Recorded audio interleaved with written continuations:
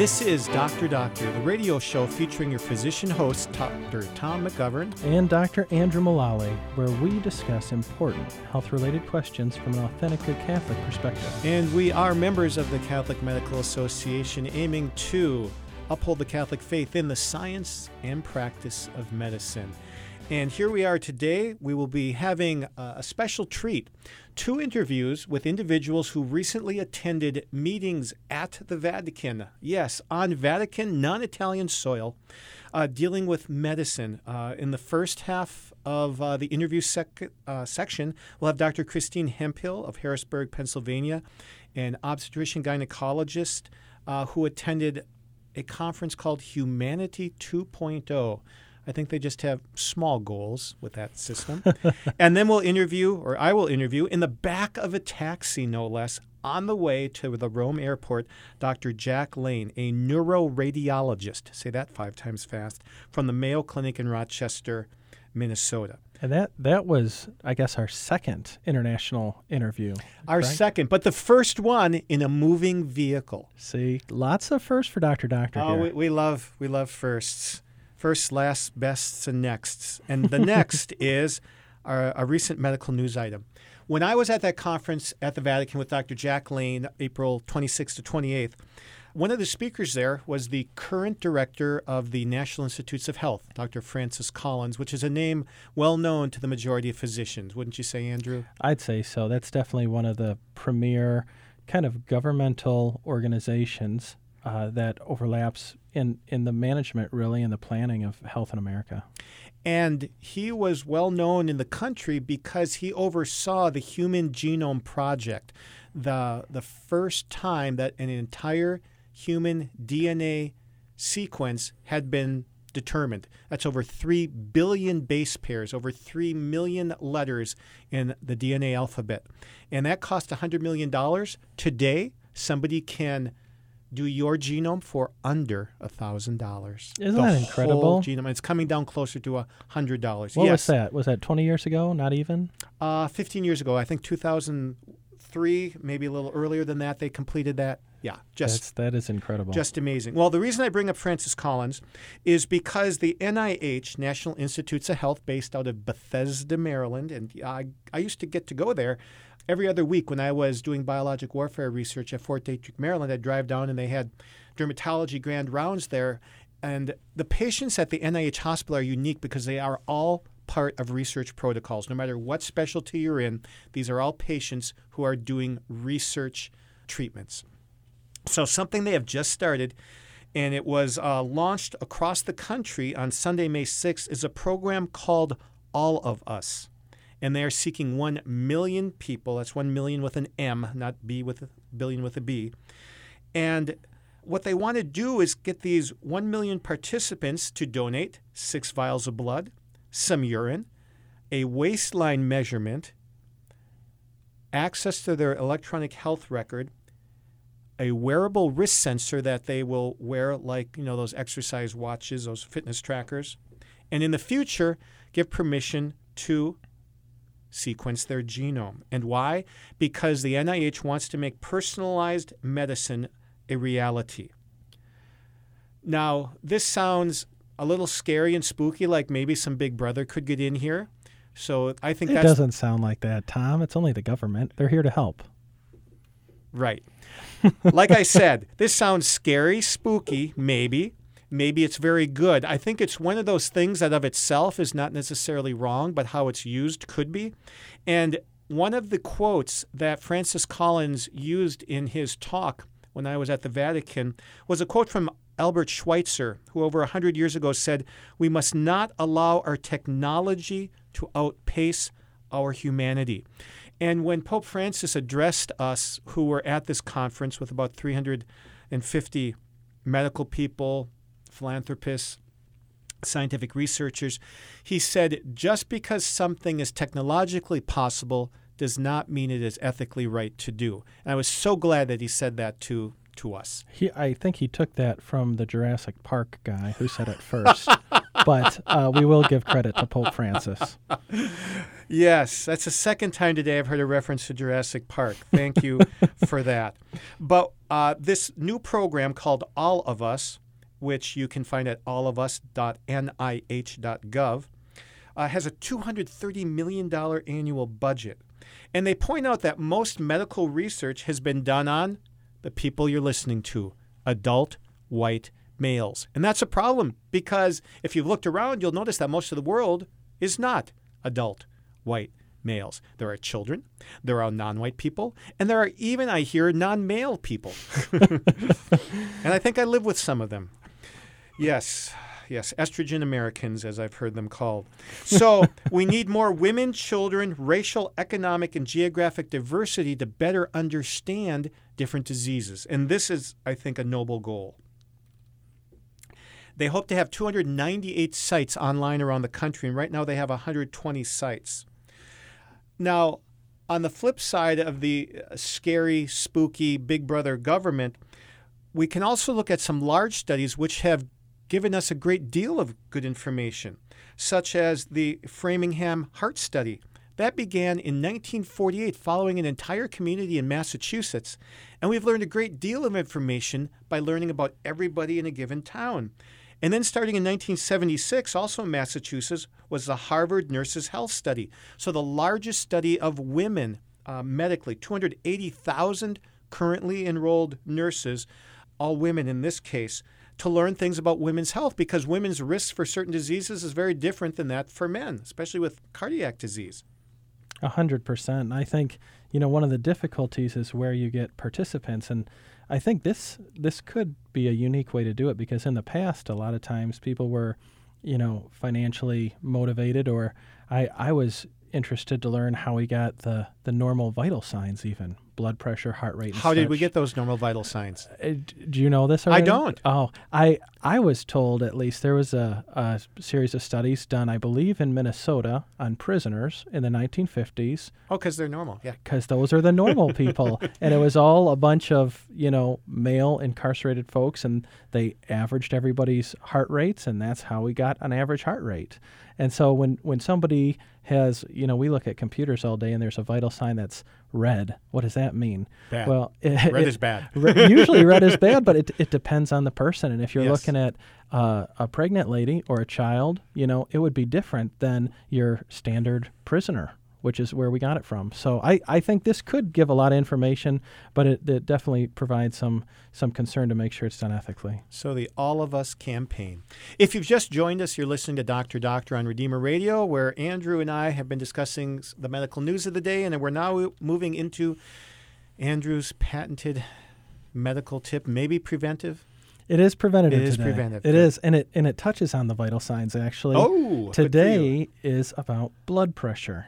Everybody knows about blood pressure. This is one from 2015 from the USPSTF, and basically it says that folks older than 18 should be screened for high blood pressure. It's a pretty simple statement, but I think there's a lot of thought behind that. Actually, I can't even imagine how many billions of dollars of research and participants, and blood pressure's got to be one of the most studied things around, don't you think? Anything we can put a number to is studied. In fact, and that reminds me of this whole electronic medical record thing, reporting certain things to the government. Which things do they choose to measure? Do they choose the things to measure that make the most difference? Right. No, they choose the things to measure, that are the easiest to measure. That's the truth. And that's why you go into any physician's office or the ER, the first thing they do is rate your pain. People don't think in scales of 1 to 10 for how things hurt. And if I had a nickel for every time somebody had the pain of 12 out of 10, which is nonsensical, but that's, everything's got to be put into numbers so that the computers and the data people can understand it. But blood pressure, thank goodness, it naturally lends itself to measurement with numbers. And so there has been a lot of research done, and we know that high blood pressure is bad. So kind of the top 3 things you need to know is, how do people get high blood pressure? it used to be called essential hypertension because they thought it was an essential part of getting older. And so a lot of times people may see that as a diagnosis, and that's stuck around.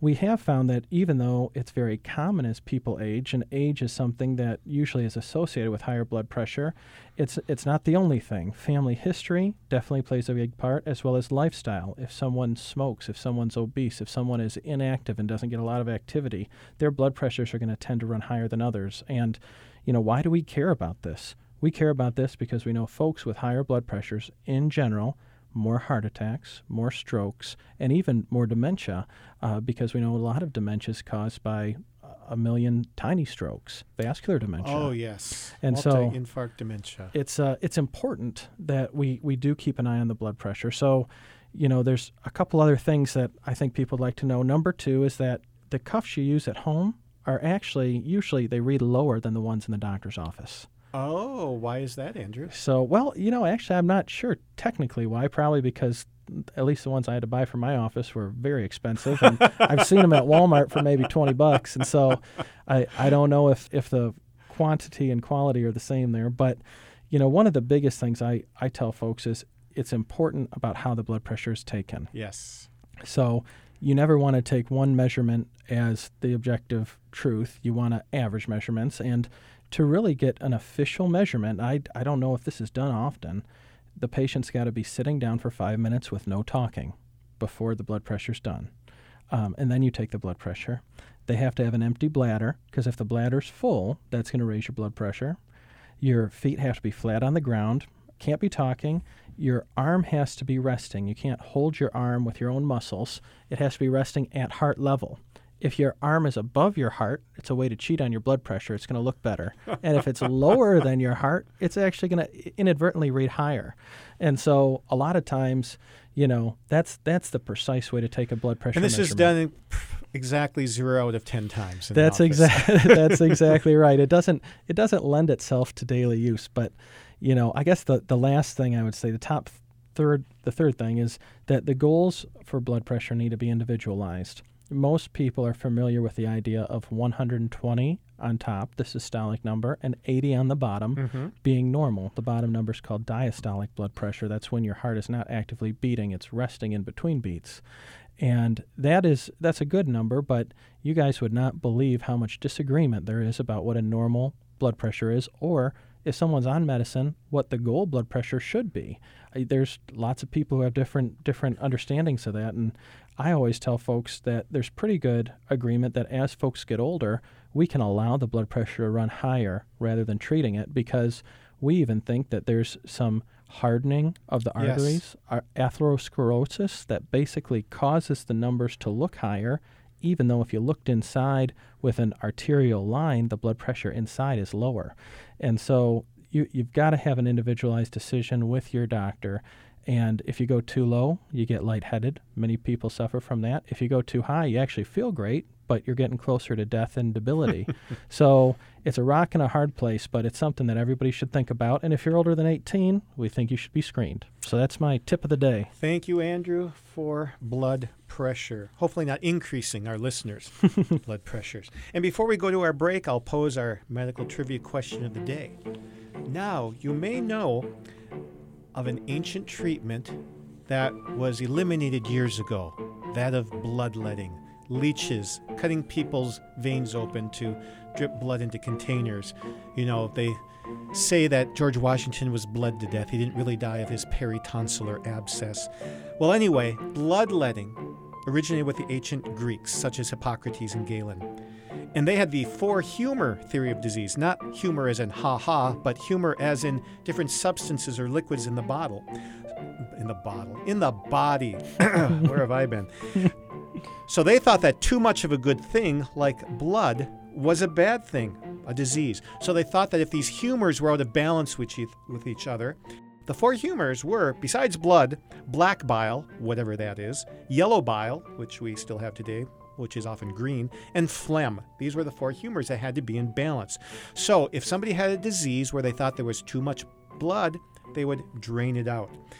But fortunately, bloodletting has gone the way of the dodo bird, the passenger pigeon, and disco dancing. Or has it? you might be surprised to learn that bloodletting is still a legitimate treatment for at least 3 diseases. My question, can you name at least one of these diseases? Now, you might not know the technical medical name, but you might know what's wrong with the body. So see if you can think of at least one of the diseases which is rationally treated by bloodletting. We'll be back after the break.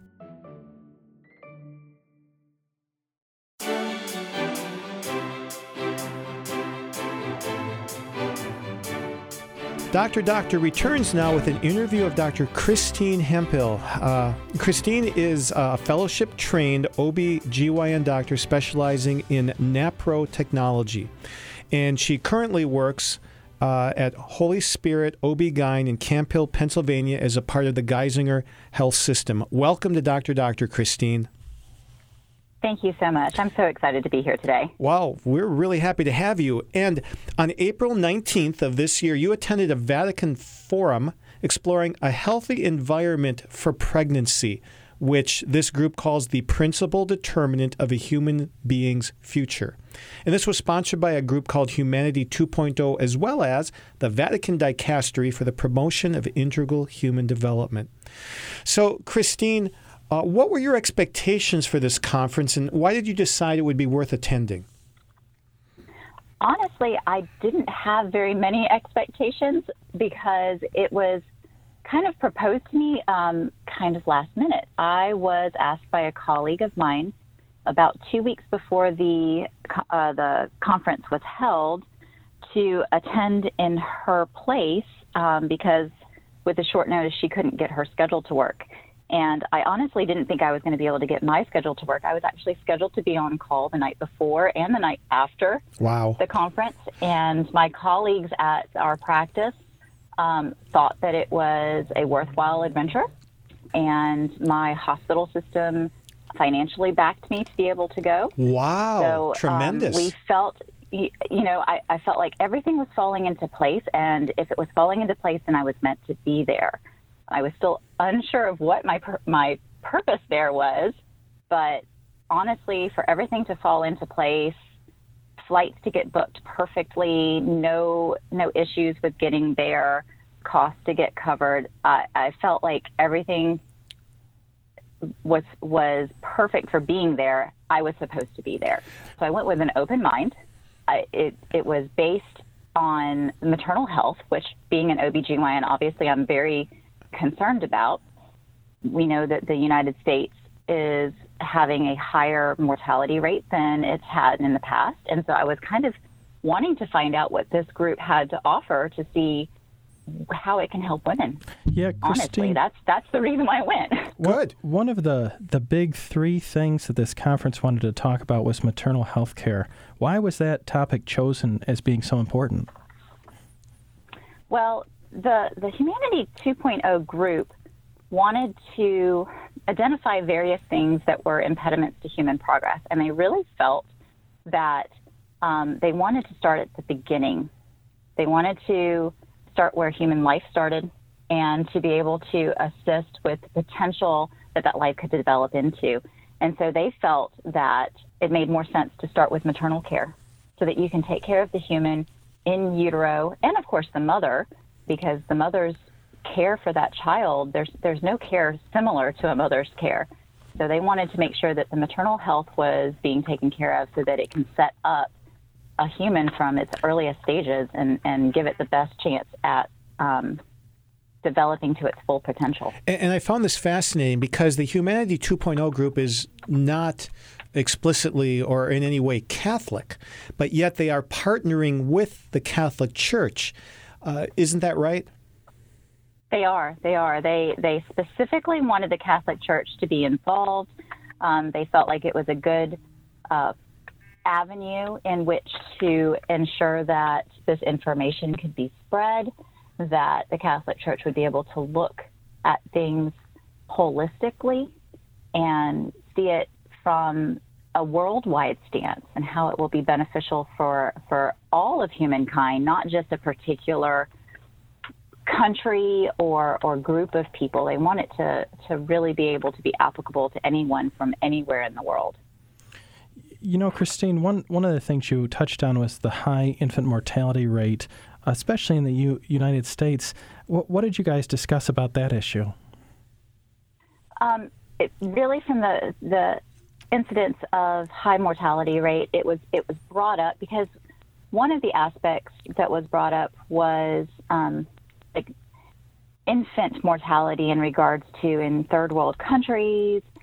Babies die from very simple things like hypothermia.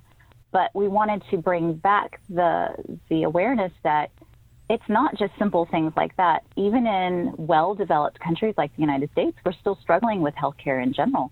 They brought up the fact that, we're an industrialized nation, and whereas other nations in the world are having a decrease in their maternal mortality, we actually are having an increase. And so we need to look at that as well and see what's the cause behind it. What are things that we can do as a change?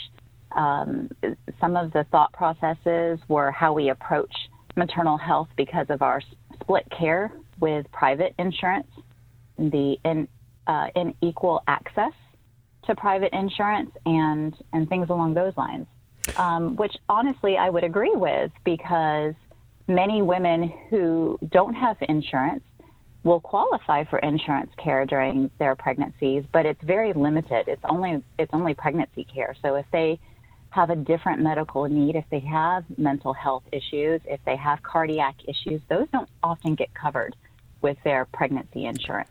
If you just joined us, you're listening to Doctor on Redeemer Radio, where today we are interviewing Dr. Christine Hemphill about her role in a Vatican-sponsored conference that dealt with maternal health care. Christine, Humanity 2.0 and maternal health care, what do they plan to do next? What concrete actions do they want to take now? Well, their first item of business is to get a lab created in Rome, referred to as the Square Roots Lab. And this is where they want to head up their headquarters for maternal health globally. They are actually anticipating that over the next 2 years, they're going to focus on the maternal health. This lab will be their central point where they come up with ideas and, so to speak, protocols for introducing to countries and various different areas to improve the maternal health in various spots in the world, more independent of that particular location, individualized care. So that's their very first aspect that they're trying to accomplish. And some of that is just looking for who would be supportive of this from a philosophical standpoint, from a financial standpoint, from an ideological standpoint, so that they can actually share ideas for brainstorming on solutions. Christine, you had mentioned who would be supportive. What types of people attended this forum? Who are the players in this? Honestly, I was very surprised. I was anticipating a forum full of medical providers, and there was probably 100, maybe 150 participants for this forum, and I could only identify 3 of us who were physicians, 1 who was a nurse midwife, and everybody else was part of the religious aspects. We had obviously Catholic involvement, priests and religious sisters, but we also had representatives of other faith backgrounds, a lot of businessmen. There were bankers, there were media executives, there was an astronaut. Yeah, Babies in space. It was a wide variety of backgrounds. The astronaut was actually speaking about her experience as a mom working, a career mom, and how she had to put her family on hold in order to be able to do her mission that she was assigned to. And then once her mission was accomplished, she was able to expand her family. So it's recognizing the sacrifices that women make in order to balance career and family. Why do you think the Vatican has decided to become part of this? I think the Vatican wanted to become part of it because they know that for anything to take hold in the world, you have to bring various different people together. And it's a great location for people to go. I think everybody can feel relatively safe at the Vatican's location. It's a very neutral location as far as politics and governments are concerned. It doesn't really pose a threat to anybody's individual country. But the Vatican, especially under Pope Francis, has been very easy to listen to what others have to say. I think they also wanted to have a say in what was going on. And so in a way, it's nice to bring people to your own house. Yes. And be able to see what's happening, to oversee things. You know, and Christine, in looking at some of the stuff that you guys went through, one of the things that you discussed a lot was tenderness. I know that was discussed in depth. Can you tell our audience about that, what you guys discussed? So our first 2 hours of the day were spent on tenderness, and really it was a definition of what we perceived tenderness to be, because Pope Francis had talked about tenderness in his recent encyclical. I believe it was an encyclical. And really our interpretation was that tenderness was putting love in action. And we talked about how we could actually show tenderness to others, how we can show others that we love, not just talk about it, not just tweet about it, not just put it onto Facebook, but to actually put it into action so that the love of God is shown to our brethren. And that's really what the purpose of the first 2 hours were. I think it was a great motivator into thinking about what the next steps would be. I know that you were reached out to by the head of Humanity 2.0. Have you been able to touch base with him yet? Yes. So Matthew Sanders and I have been corresponding back and forth. Things are still very early in the developmental stages. They're still trying to see who's interested and how they're interested and how best to utilize resources and talent. So we're still going back and forth as to, what I can do personally, how I can spread the word of what's going on, and what their next step goals are. So yes, on yesterday, it was my last email with him. Oh, very good. So do you see a role for you or for Catholic Medical Association physicians having some impact with this joint initiative with the Vatican? Absolutely. I think especially those of us who are in women's and children's specialties, pediatrics, obstetricians, gynecologists, family physicians, I think we can definitely play a role. We see what's happening on the ground, so to speak. We see what our patients are undergoing. We understand the fractionation that's happening with healthcare here in the U.S.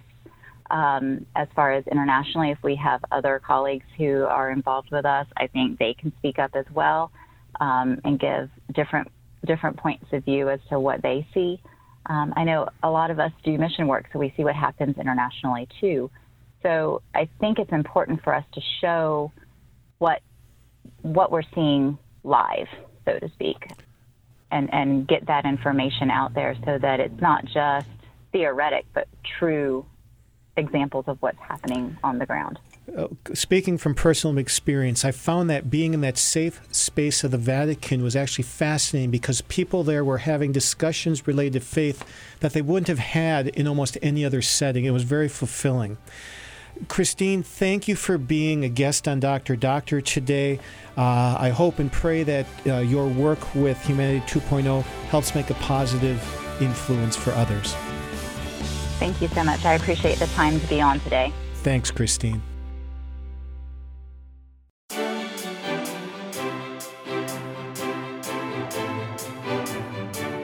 Here we are.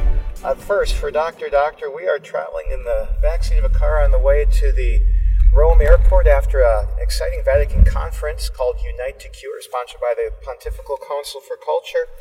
And with me today is Dr. Jack Lane, the previous president of the Catholic Medical Association. Jack is also a Catholic Medical Association representative to the International Federation of Catholic Medical Associations and is currently a neuroradiologist at Mayo Clinic. Welcome, Jack. Good to be here, Tom. Thanks. And Jack, the conference Unite to Cure, the two of us only learned about it a month ago. What inspired you to come here? Well, Tom, reviewing the program prior to arrival,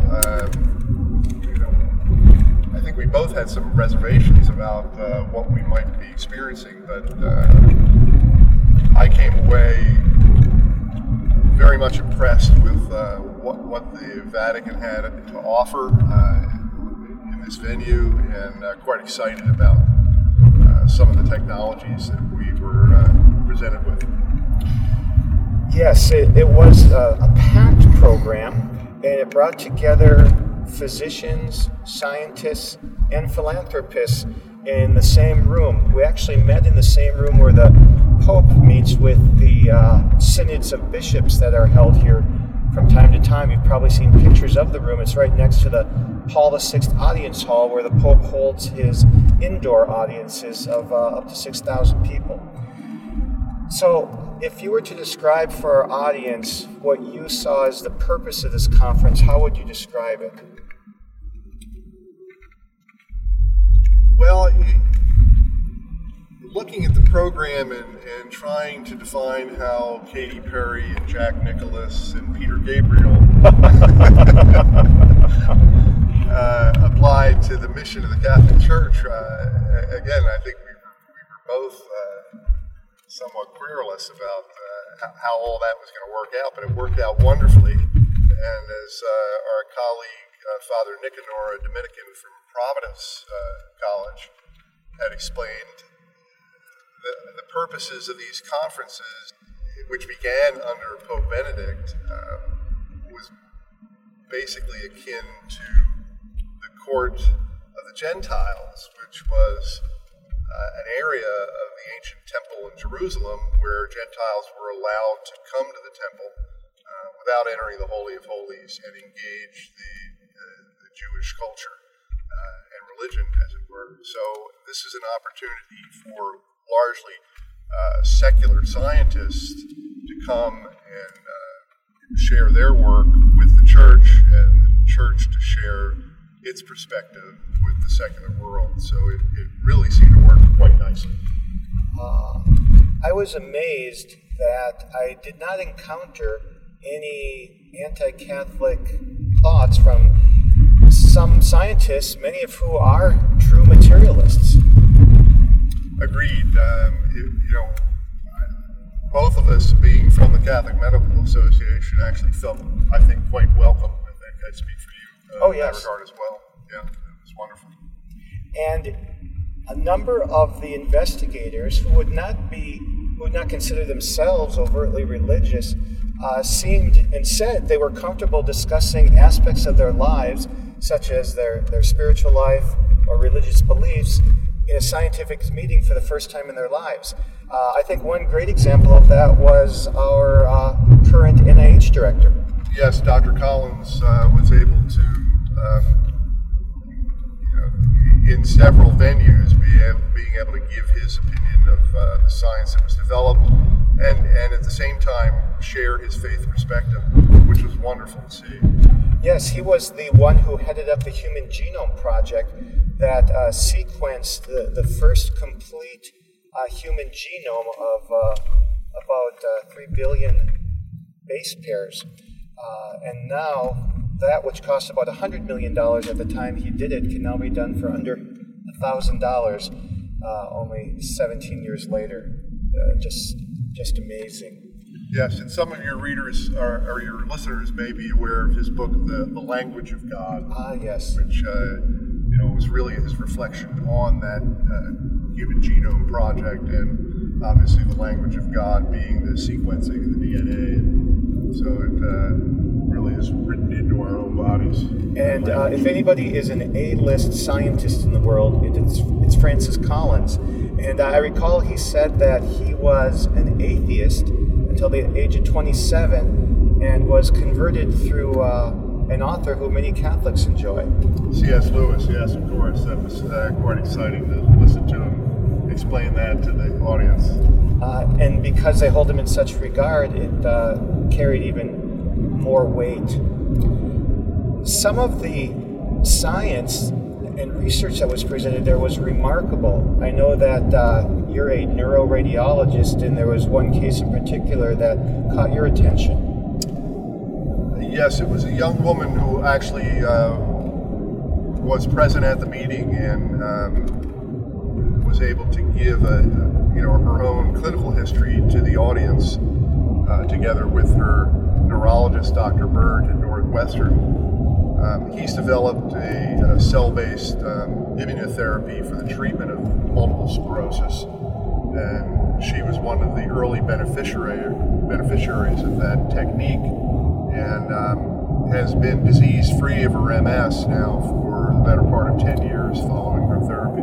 So this woman, around the age of 18, noticed that she was weak in different muscles at different times, couldn't feel things. What's going on the inside of a patient with multiple sclerosis to cause that problem? It's what's known as an inflammatory demyelination. So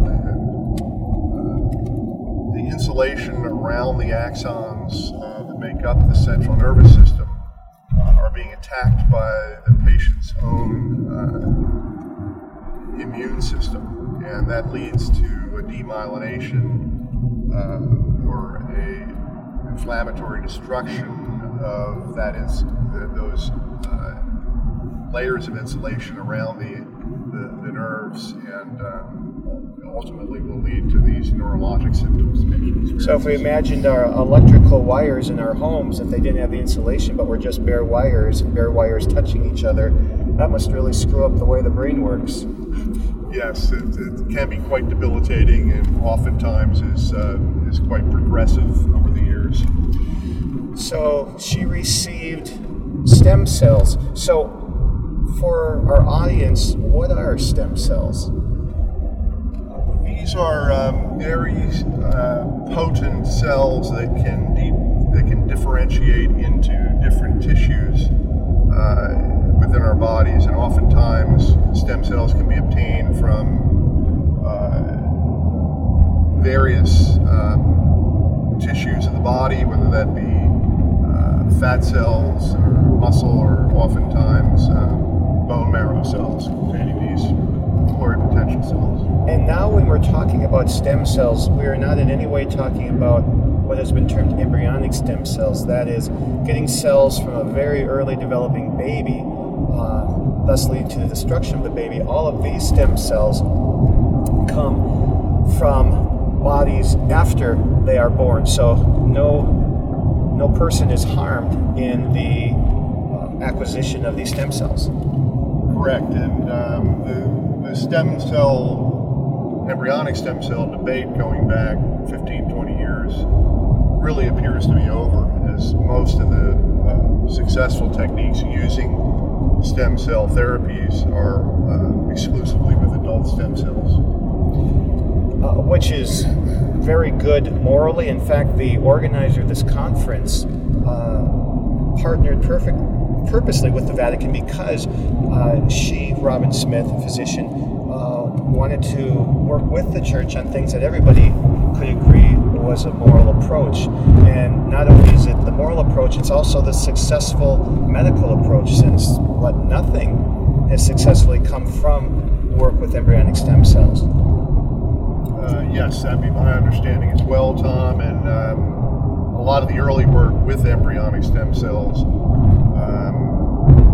researchers were finding that there was tumor potential in those cells, and many of those studies were discontinued because of that. So this woman with the multiple sclerosis, as I understand it, had to first go in the hospital, and they had to pretty much destroy her bone marrow. Yes, that's correct.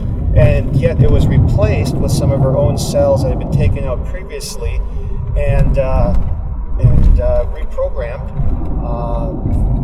and then put back in her own body and basically healed her. As of today, that's correct. There's been no recurrence of her previous symptoms. I mean, she said, and no recurrence. I mean, no weakness, no numbness. Is that unusual, or could this just be something that happened by chance, that some MS patients are going to have that happen?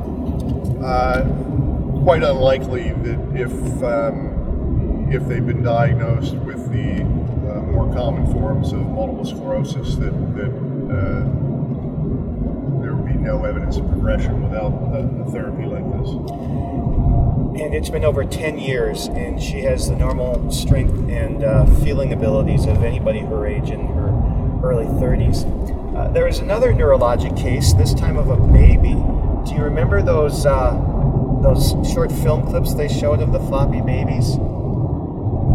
Yeah, it was truly remarkable that some of these children with floppy baby syndrome could respond so dramatically from these stem cell therapies. It was really remarkable. So what is floppy baby syndrome, and what does it look like?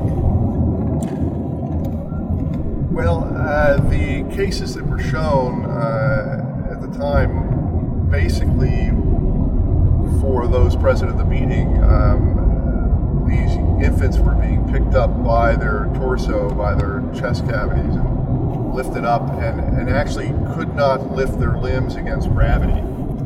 So it was an extreme form of a muscular disorder. And I think the term floppy baby, basically for your audience, it's exactly what it looks like. Yeah, they can't roll over, they can't sit up, they can't hold their head up. And with the baby that they showed in the example, apparently the connections between the spinal cord and the muscles around the spine are not intact. Is that right? That's correct. And so in this disorder, I think this baby also received some of its own stem cells.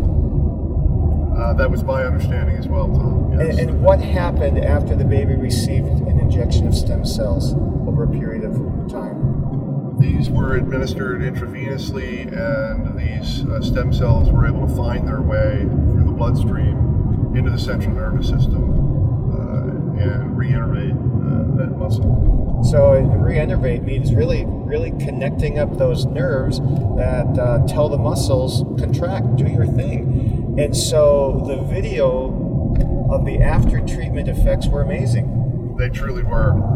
To see these children walk and be able to use their limbs, throwing balls or reaching up to push an elevator button. Yeah, this little Quite 2-year-old striking. boy who a year before couldn't even roll over was now standing and walking like any normal child his age. That never happens to these babies before in history. Correct, yes. Very poor prognosis with these children. Well, this is Dr. Doctor. We have trustworthy medical information for Catholics and everyone else. We'll be back after the break.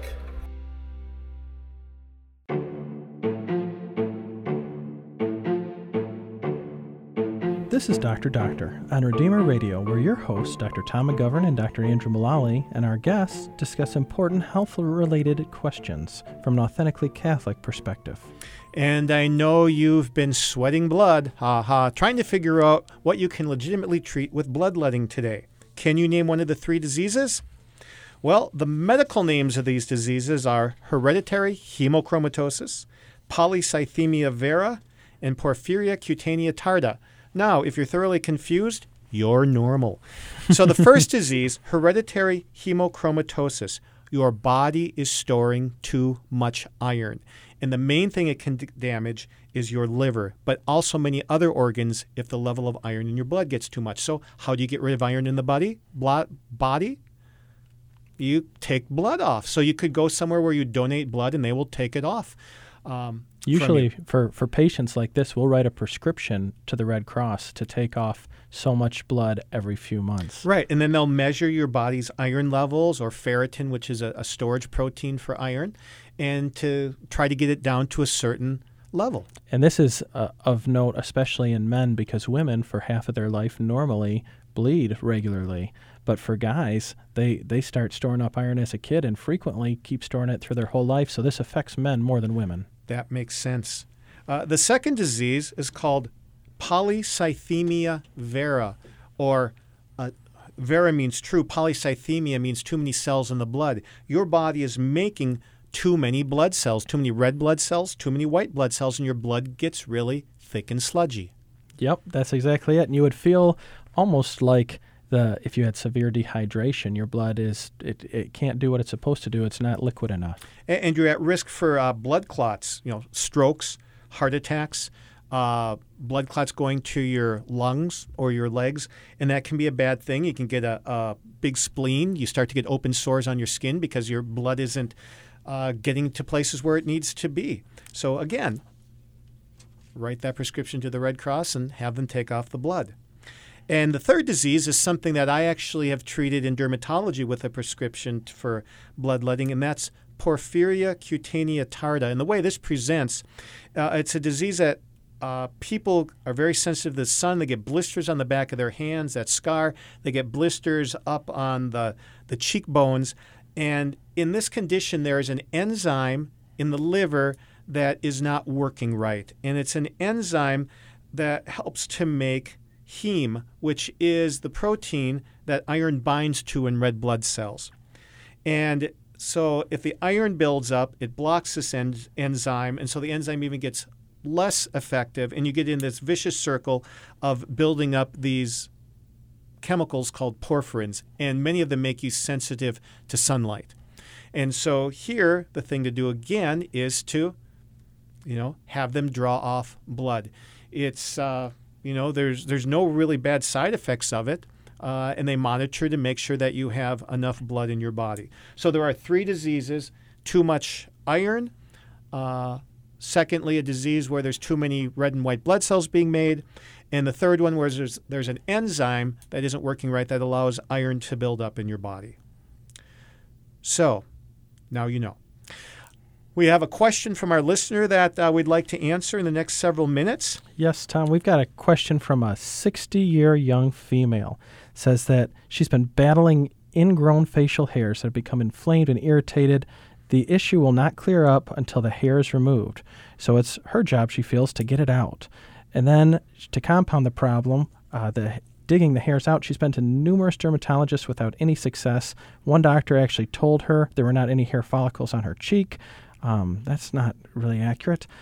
No one has been able to advise this patient as to why this is happening or how to stop it.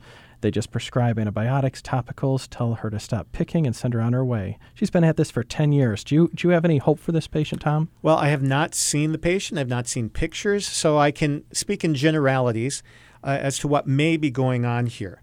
The first thing I would ask is, how do you know that there are ingrown hairs? Patients use that term frequently when there's some kind of bump or rough area there on the skin, and they think it's an ingrown hair. Now, there are hair follicles all over the surface of the body, with the exception of, the red parts of the lips, the palms and soles, the finger and toenail beds, certain portions of the genitalia and breasts, as well as in scars. So on the cheeks, yes, there are hair follicles in everybody. Secondly, I want to know, are there red bumps or pimples present on the areas of the so-called ingrown hairs before this happens? If there are, this could mean a diagnosis such as acne, or rosacea, infection, certain irritants could be causing this.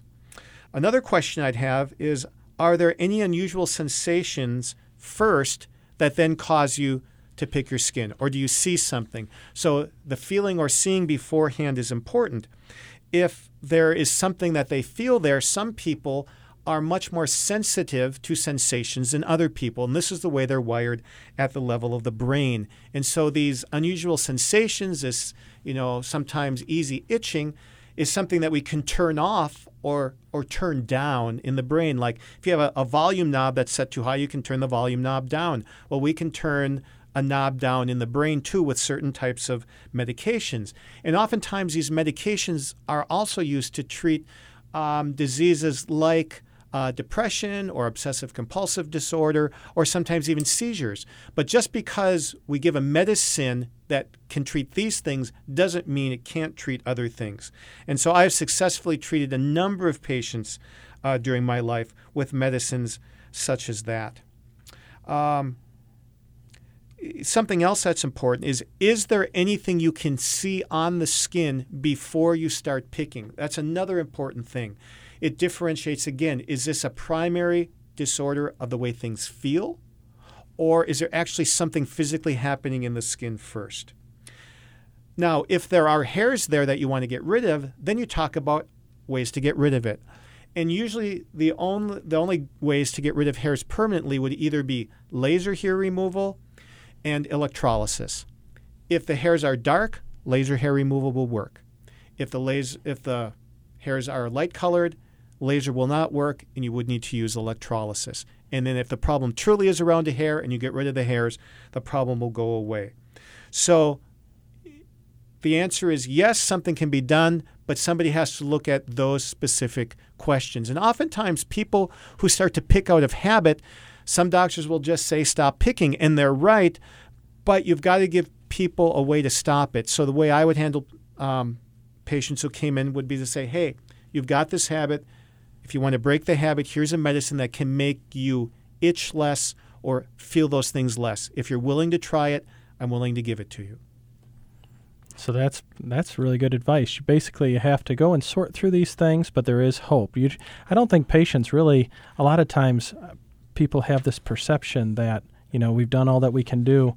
I'd feel like that doesn't happen often in medicine. There's usually something that we can do to help. There's almost always something we can do to help. And so, Andrew, this brings us to the end of another episode of Dr. Doctor. We'd encourage people to support the Catholic Medical Association by mentioning it to physicians and nurses that you know. You can learn more about the organization at cathmed.org. That's cathmed.org. But we thank you for listening to this episode of Dr. Doctor. This is Dr. Tom McGovern. And Dr. Andrew Malawi, signing off until next time. And please remember that your medical decisions today can have profound consequences tomorrow. So please choose wisely. Choose Catholic. On next week's episode, Dr. Alan Moy will talk about stem cells, what they are, how they're used, and what they promise for the future of medicine. Tune in for Dr. Doctor on Redeemer Radio every Friday and Saturday afternoon at 1, or find new episodes at redeemerradio.com/doctor.